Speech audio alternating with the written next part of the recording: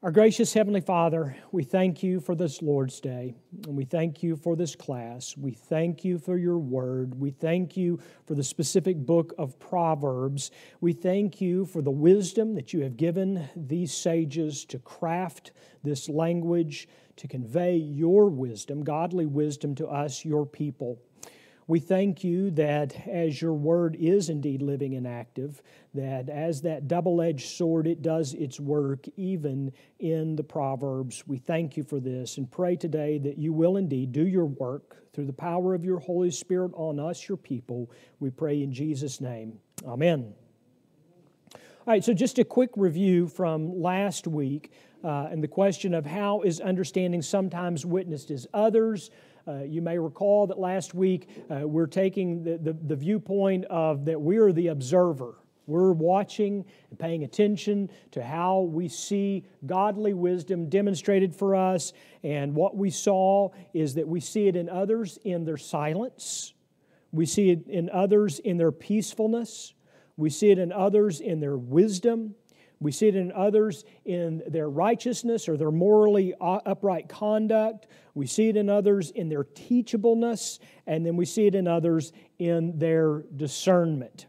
Today, what we're going to look at and conclude with are the benefits of understanding. And this, of course, is one of those areas where it almost seems so obvious that we maybe could just pass over this. But I think also we take for granted the understanding that we glean from God's Word. So let's look at these topics today, starting with the second half of verse 5 of the second chapter.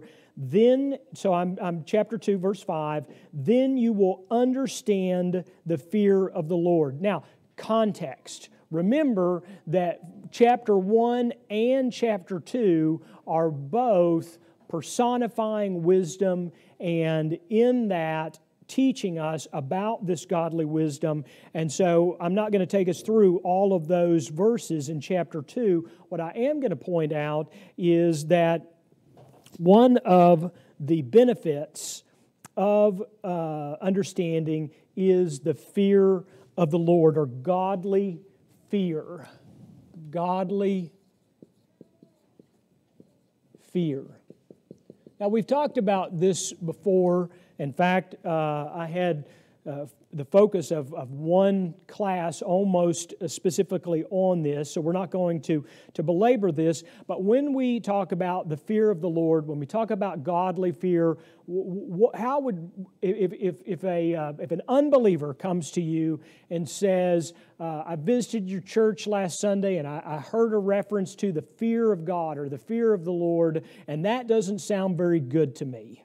What is godly fear? How would you explain that to an unbeliever? How would you explain godly fear to someone?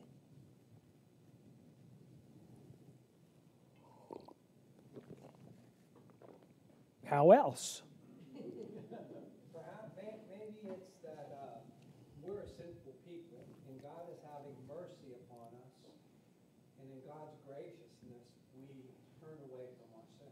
Okay, so in one way, to fear God is to turn from our sin, understanding that incorporated in that fear is a right understanding of His mercy and grace. Is that a fair summary of what you just said? Okay.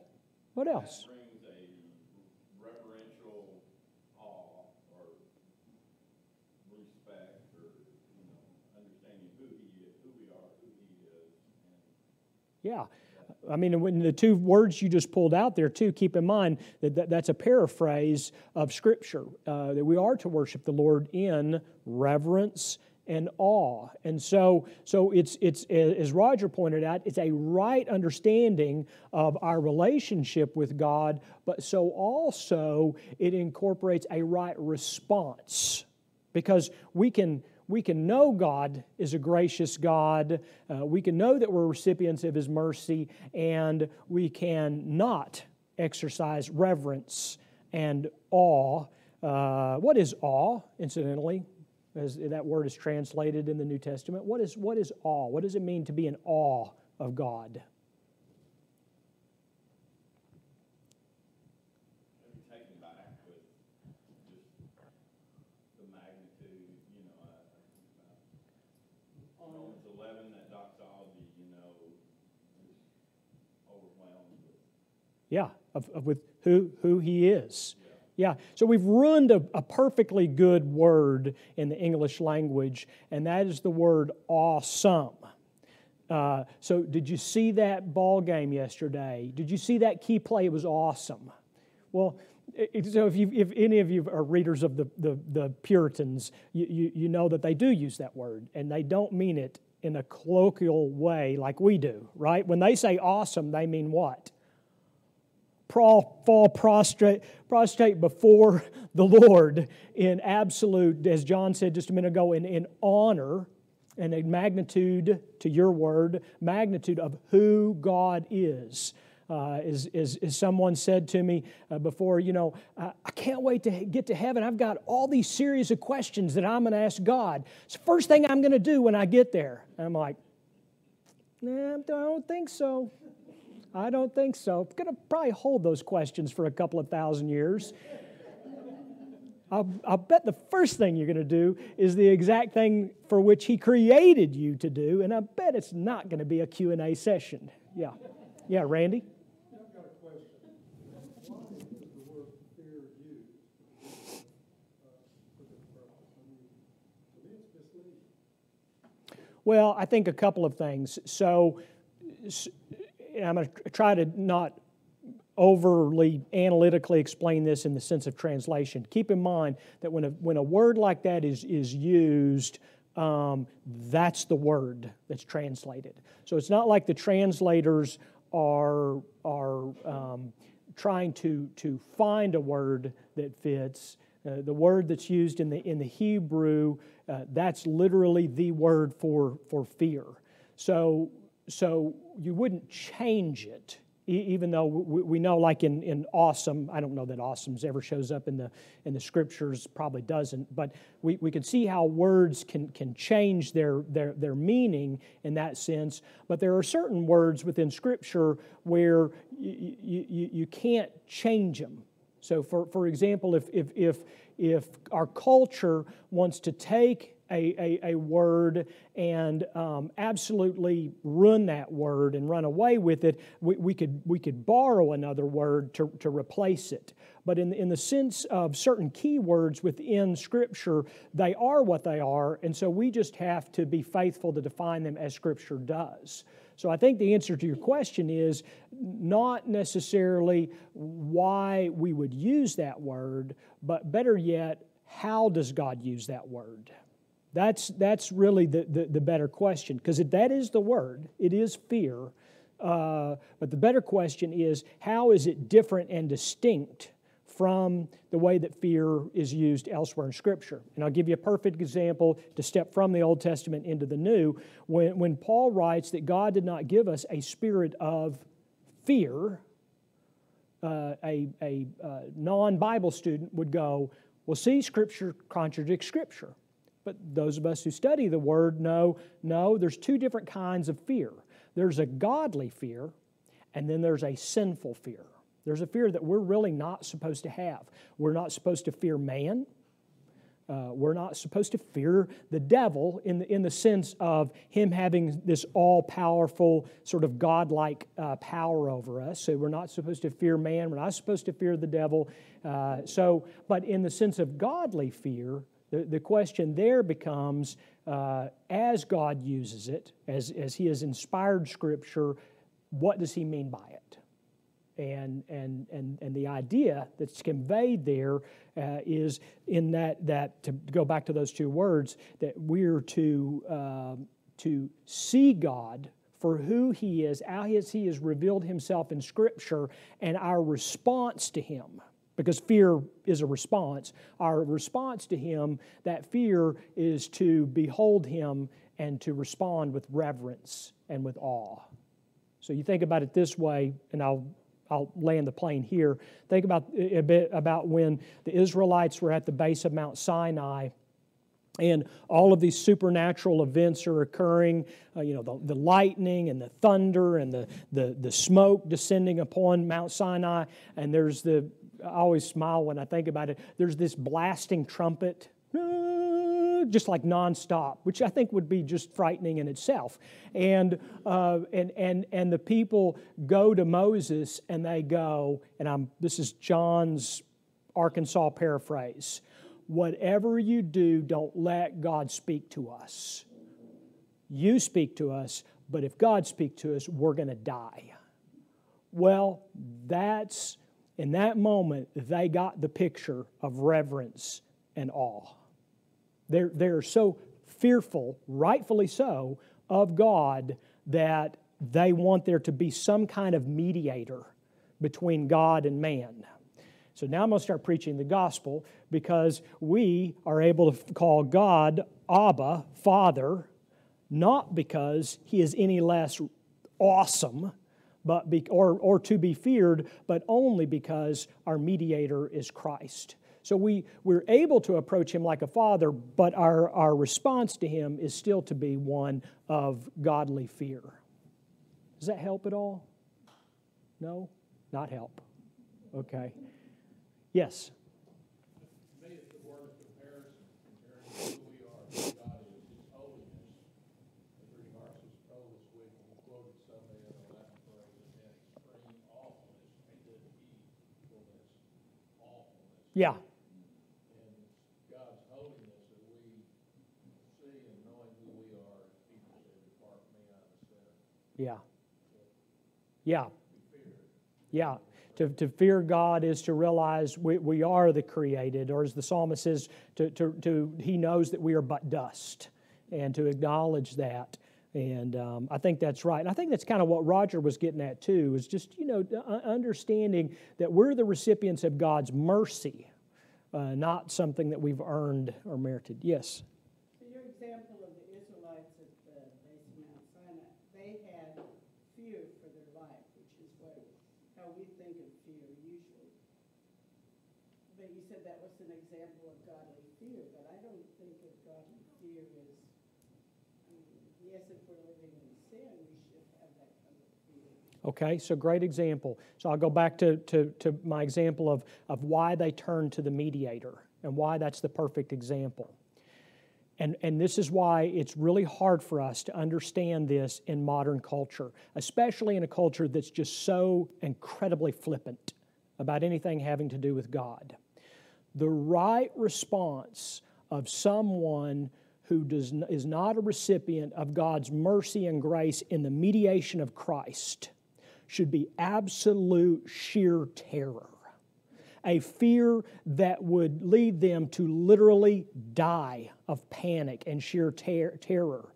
The difference for that is God is no less God, but when we in Christ understand that's who God is, but we are able to come into right relationship with who that terrible God is, that awful God, to use J.D.'s example from the Puritans, that when we're able to come through Christ into right relationship with Him, that experience of what the Israelites had is still right, but it makes us value, appreciate, and acknowledge the gospel even more.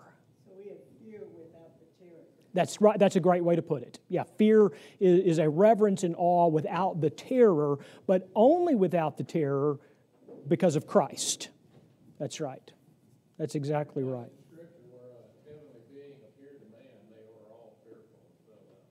Yeah, yeah. Well, we see that even with the angels. That's exactly right. And angels are not made in the image of man. I mean, the image of God. We are made in the image of God. Angels are not. And yet, it was such a magnificent sight to behold. That's right. So, chasing that rabbit all the way back to the hole, What in the world does understanding have to do with godly fear? Well, for sake of time, I'm going to explain that. So understanding then, remember all the way back to what's the definition of understanding and the root word of both the noun and the verb. Go back to this idea of understanding the plans and processes to be able to construct something. When you and I have this right understanding of God, it impacts our lives. If we have a right fear of God, it will, A, lead us to a right reverence. I promise, and I've said this before, and maybe this is picking on certain churches and styles and non-denoms, but I have said it before, and I'll go on record on video of saying, is that someone who has a right reverence and awe of God isn't going to show up with a t-shirt that says, God is my homeboy. They're not going to show up with this lax and flippant attitude like, yo, God's my Abba, and all this kind of nonsense. A right, reverent understanding of God leads us to fall face down before Him, and the only reason we're able to get up is because Christ is our mediator. The only reason we don't fear hearing the Word of God, the only reason why, and now I'm preaching, right? But an unbeliever opens the Bible should absolutely scream and run in terror away from the Word of God. But for Christ, that's nourishment for my soul. In Christ, the Word of God is rich and nourishing and a blessing. And I got to stop preaching. You're going to get my whole sermon here on Sunday morning. But understanding God, the understanding that God gives us, the wisdom of understanding, means that we have a right view of God, a right understanding, to continue to use that word, of God, and that's a benefit. That's the point I'm getting at, is one of the great benefits of understanding is godly fear. Maybe we should have just moved that right to the beginning of this lesson on understanding, right? A second area is godly knowledge. Godly knowledge. Look again at the abbreviated quote that I have here, but it's the rest of verse 5 in chapter 2 of Proverbs.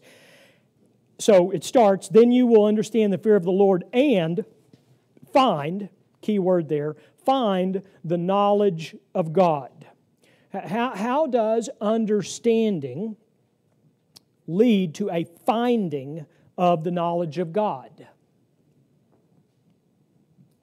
Well, again, think back to the understanding. What does understand or understanding mean as a noun or verb? The general idea there is that as we are able to understand the things of God, so also that blesses us with a godly knowledge. I mean, you think about it this way.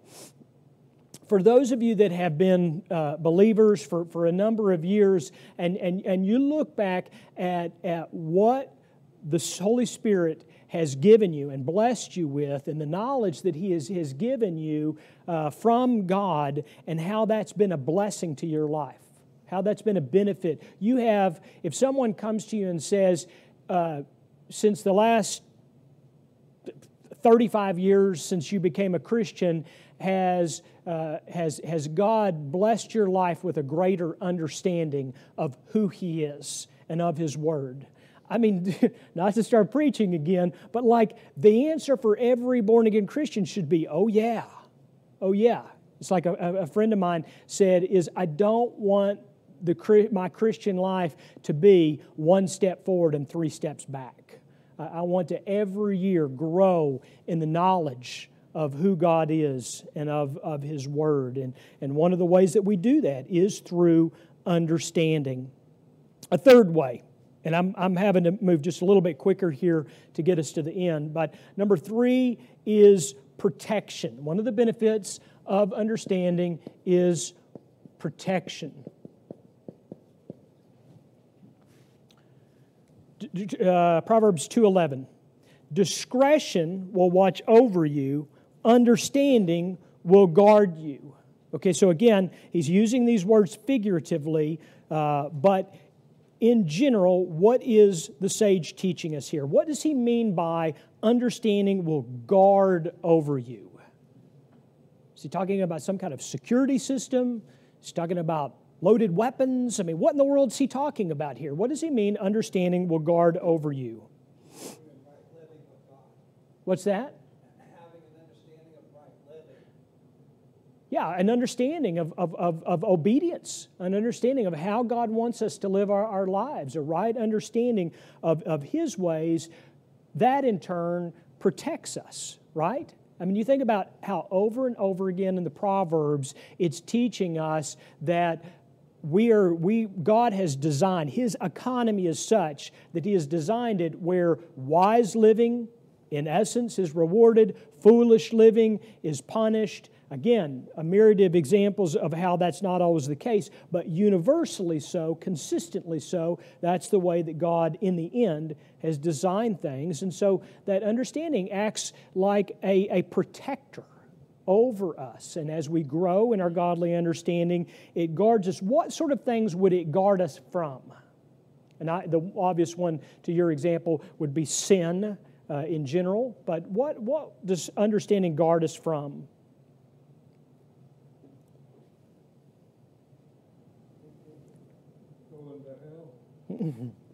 Okay, yeah, a right understanding of the gospel would keep us from hell, from eternal death. That's a good one. Hadn't thought about that one. What else? Fools rush in, right? The Spirit of God. Yeah. I mean, it's going to right understanding is going to keep us from foolish things. There's a certain blessing that comes from that pause of understanding, to J.D.'s quote, to not rush in to foolish things. So in general, what we see here is that it offers, gives us the blessing of protection, and I have to think that the idea to elaborate on is that protection comes as we grow in our understanding. Number 4, blessing. Blessing. Proverbs 3:13. Blessed is the one who finds wisdom and the one who gets understanding. Okay, so the two verbs there, finds and gets, but the idea is it's something that you search for and it's something that you find. But in general, to focus on this topic, is blessed is the one who gets understanding. And the general idea here is that as we grow in our understanding, as we grow in understanding of God and of His Word, that's a blessing to us. And again, I know that sounds like stating the obvious, but I would draw your attention to how contrary that is to the way of the world. That's my point in highlighting this. That is so contrary. If you go to someone who is antagonistic to Christianity and you say to them, the greatest blessing I had this year was reading through the Bible and faithfully studying His Word, you're probably going to get a response something like, oh, that's so sad. You live such a sad life, such a sad person, right? I mean, it's almost going to be like pity, like we're the village idiot because we favor the blessing of God's Word, right? And so I feel like in stating the obvious, I'm also sort of calling a spade a spade. Blessing comes as we gain understanding. Understanding comes from God. Number 5, wisdom. I know at this point you're thinking, John, you're claiming all the low-hanging fruit in the Proverbs. Well, maybe I am, but all of these include the term of understanding. Proverbs 10:23. Doing wrong is like a joke to a fool, but wisdom is pleasure to a man of understanding. Now let's pause here and unpack this proverb. So first of all, doing wrong is like a joke to a fool. What does that mean? And everybody in here knows what that means. So I'm going to help you if you need me to unpack the poetic structure of this proverb. But take a stab at it. What is doing wrong is like a joke to a fool? Yeah, Yeah, that's exactly. We see that, don't we? I mean, somebody does something wrong, and it's like a badge of honor. You see this in, this is where it's easy to point this out in the world. So everybody right now probably has like 10 examples in the world racing through your mind. But you also see this in the church. I mean, what I call the grace-only movement, and it got kind of popular briefly in our denomination. I'm hoping it's dying an agonizingly slow death at this time, and I think it is. But it's this idea that there's some sort of like I'm being authentic. I'm being transparent by just telling you about my sin, and somehow that the gospel is exalted the more sinful I am. Now, they would never say that, but their behavior is such. And I have seen brothers preach sermons in which it is as if sin is exalted so the gospel can be exalted. And I'm like, that's not how it works. What shall we say then? Shall we go on sinning that grace may abound? Romans chapter 6, verse 1. Verse 2, by no means. We've died to sin. How can we live in it any longer? Duh! You know, I just don't even get it. And yet, right? Yeah, this is going to be the little snippet, the video that goes viral on YouTube. Duh! But the general idea is exactly this, is that doing wrong, they've turned it into some kind of badge of honor, some kind of joke, like somehow Christ is exalted the more hammerlock drunk I get. No, doesn't work like that. In fact, you're the fool for thinking that. And that's the general idea that the sage is painting here. The real fool is the one who sees doing wrong as something that's funny or favorable. But look at the second clause in this. Wisdom is pleasure to a man of understanding. And I want to bring to your attention a couple of key points in interpreting this. First of all, who is the person we're talking about? Stating the obvious, all you got to do is read it. Who's the person we're talking about? The man of understanding, person of understanding, right? So how might we characterize this person? Someone that has such understanding of the Lord and His ways that he's characterized by it, right? That's what the sage means when he lists something like this. It's a characterization. So this is something, this is a person that we would highly regard, a man of understanding or person of understanding. But what does it tell us about this person who is characterized by understanding? One of the ways that we see that he or she is characterized by understanding is they consider wisdom a pleasure. Now think about that. Pleasure is something that we desire. We want pleasure. Hedonists thrive. They're consumed with pleasure. But what do we, as people of wisdom, what are we to find pleasurable? Wisdom, as opposed to foolishness. So the general idea is that in understanding, we are displaying that understanding and, in fact, showing that we are gaining understanding as our appetites change, right? You think about this when you became a believer, and depending on what age you were, and you think back how your appetites changed and how some things that were just so appealing to you before. I mean, you see this before, and this is sort of the classic example, and I've witnessed this more as a pastor, and I'm smiling because I think it's beautiful, and also just I find delight in it.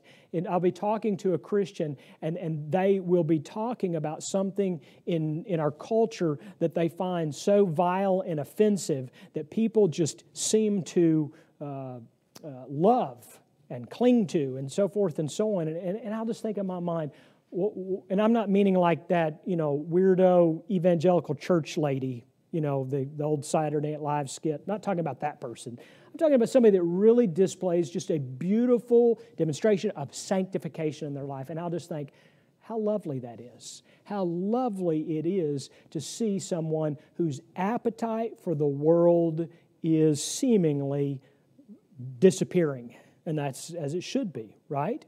So a man of understanding has pleasure in wisdom, and then finally, the blessing or benefit of understanding is knowledge. Knowledge. Proverbs 14:6.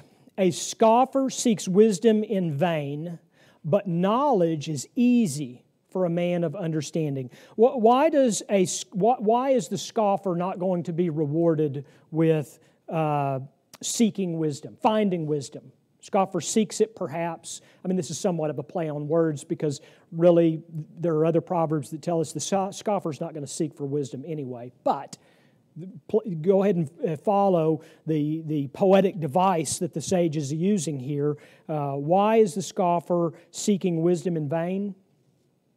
Well, when they encounter it, they make fun of it as opposed to digging in and trying to understand it. That's right. That's right. Yeah, it's a mockery. What's that? It's like an automatic reaction for the scoffer rather than Yeah. to dig in and try to understand something. So, just make fun of it. That's right. Yeah. I mean, in essence, that is the scoffer, isn't it? Someone who indeed will, once found, scoff at the wisdom of God. Now look at the second clause. But knowledge is easy for a man of understanding. What does it mean, easy? How is knowledge easy? What does the sage mean by that?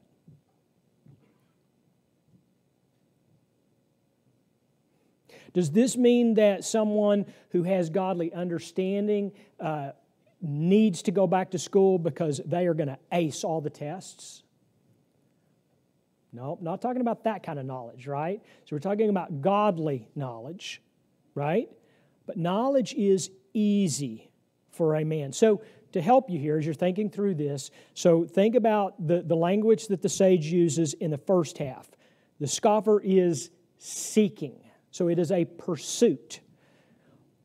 The idea in the second clause is wisdom is found, or in this case, knowledge is found, and it is easy, meaning that it's understandable. Someone who has godly understanding doesn't sit there and wrestle over the essence of godly knowledge. It's easy for them. They understand. And you think about this in your own life. There are certain things that you understand as a Christian and as someone who has been converted, who has the Holy Spirit dwelling within you. You think about this. There are some things that are just so incredibly easy for you that others that are unbelievers, they don't get it all.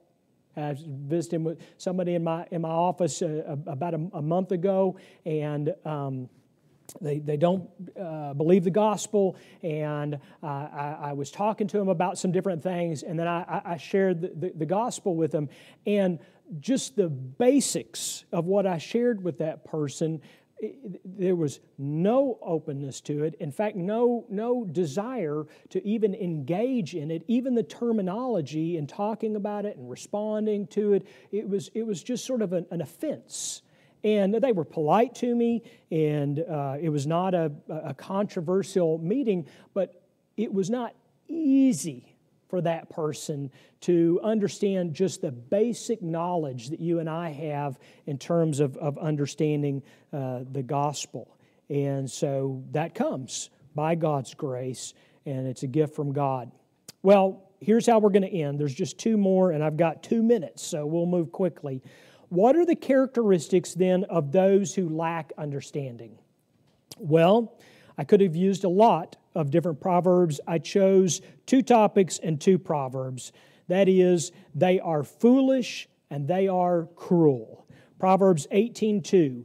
A fool takes no pleasure in understanding. Note how that is distinctly opposed to the man of understanding, right? A fool takes no pleasure in understanding, but only in expressing his opinion. I'm laughing. You don't even have to raise your hand. All of us have been in presence of a fool, right? Someone who takes no pleasure in godly understanding, but they have plenty to say and plenty to talk about, and they want to tell you their opinion on everything. This is, I imagine some of you don't encounter this like I do. So when you're the pastor and they find out, and I try to keep this hidden, like go covert, and people find out you're a pastor, changes everything. And then sometimes people will find out that I am a traditional conservative Presbyterian, and then all of a sudden they want to express their opinion in opposition to my theology. And I'll be like, I just want to live the day. I'm not here to debate theology with you and whatever your opinion is on whatever. I just want to go on down the road, right? But you see this all the time, and people want to take offense. I had one delivery guy who wanted to debate the King James Version only with me in my driveway. I'm like, dude, just give me the gift and leave.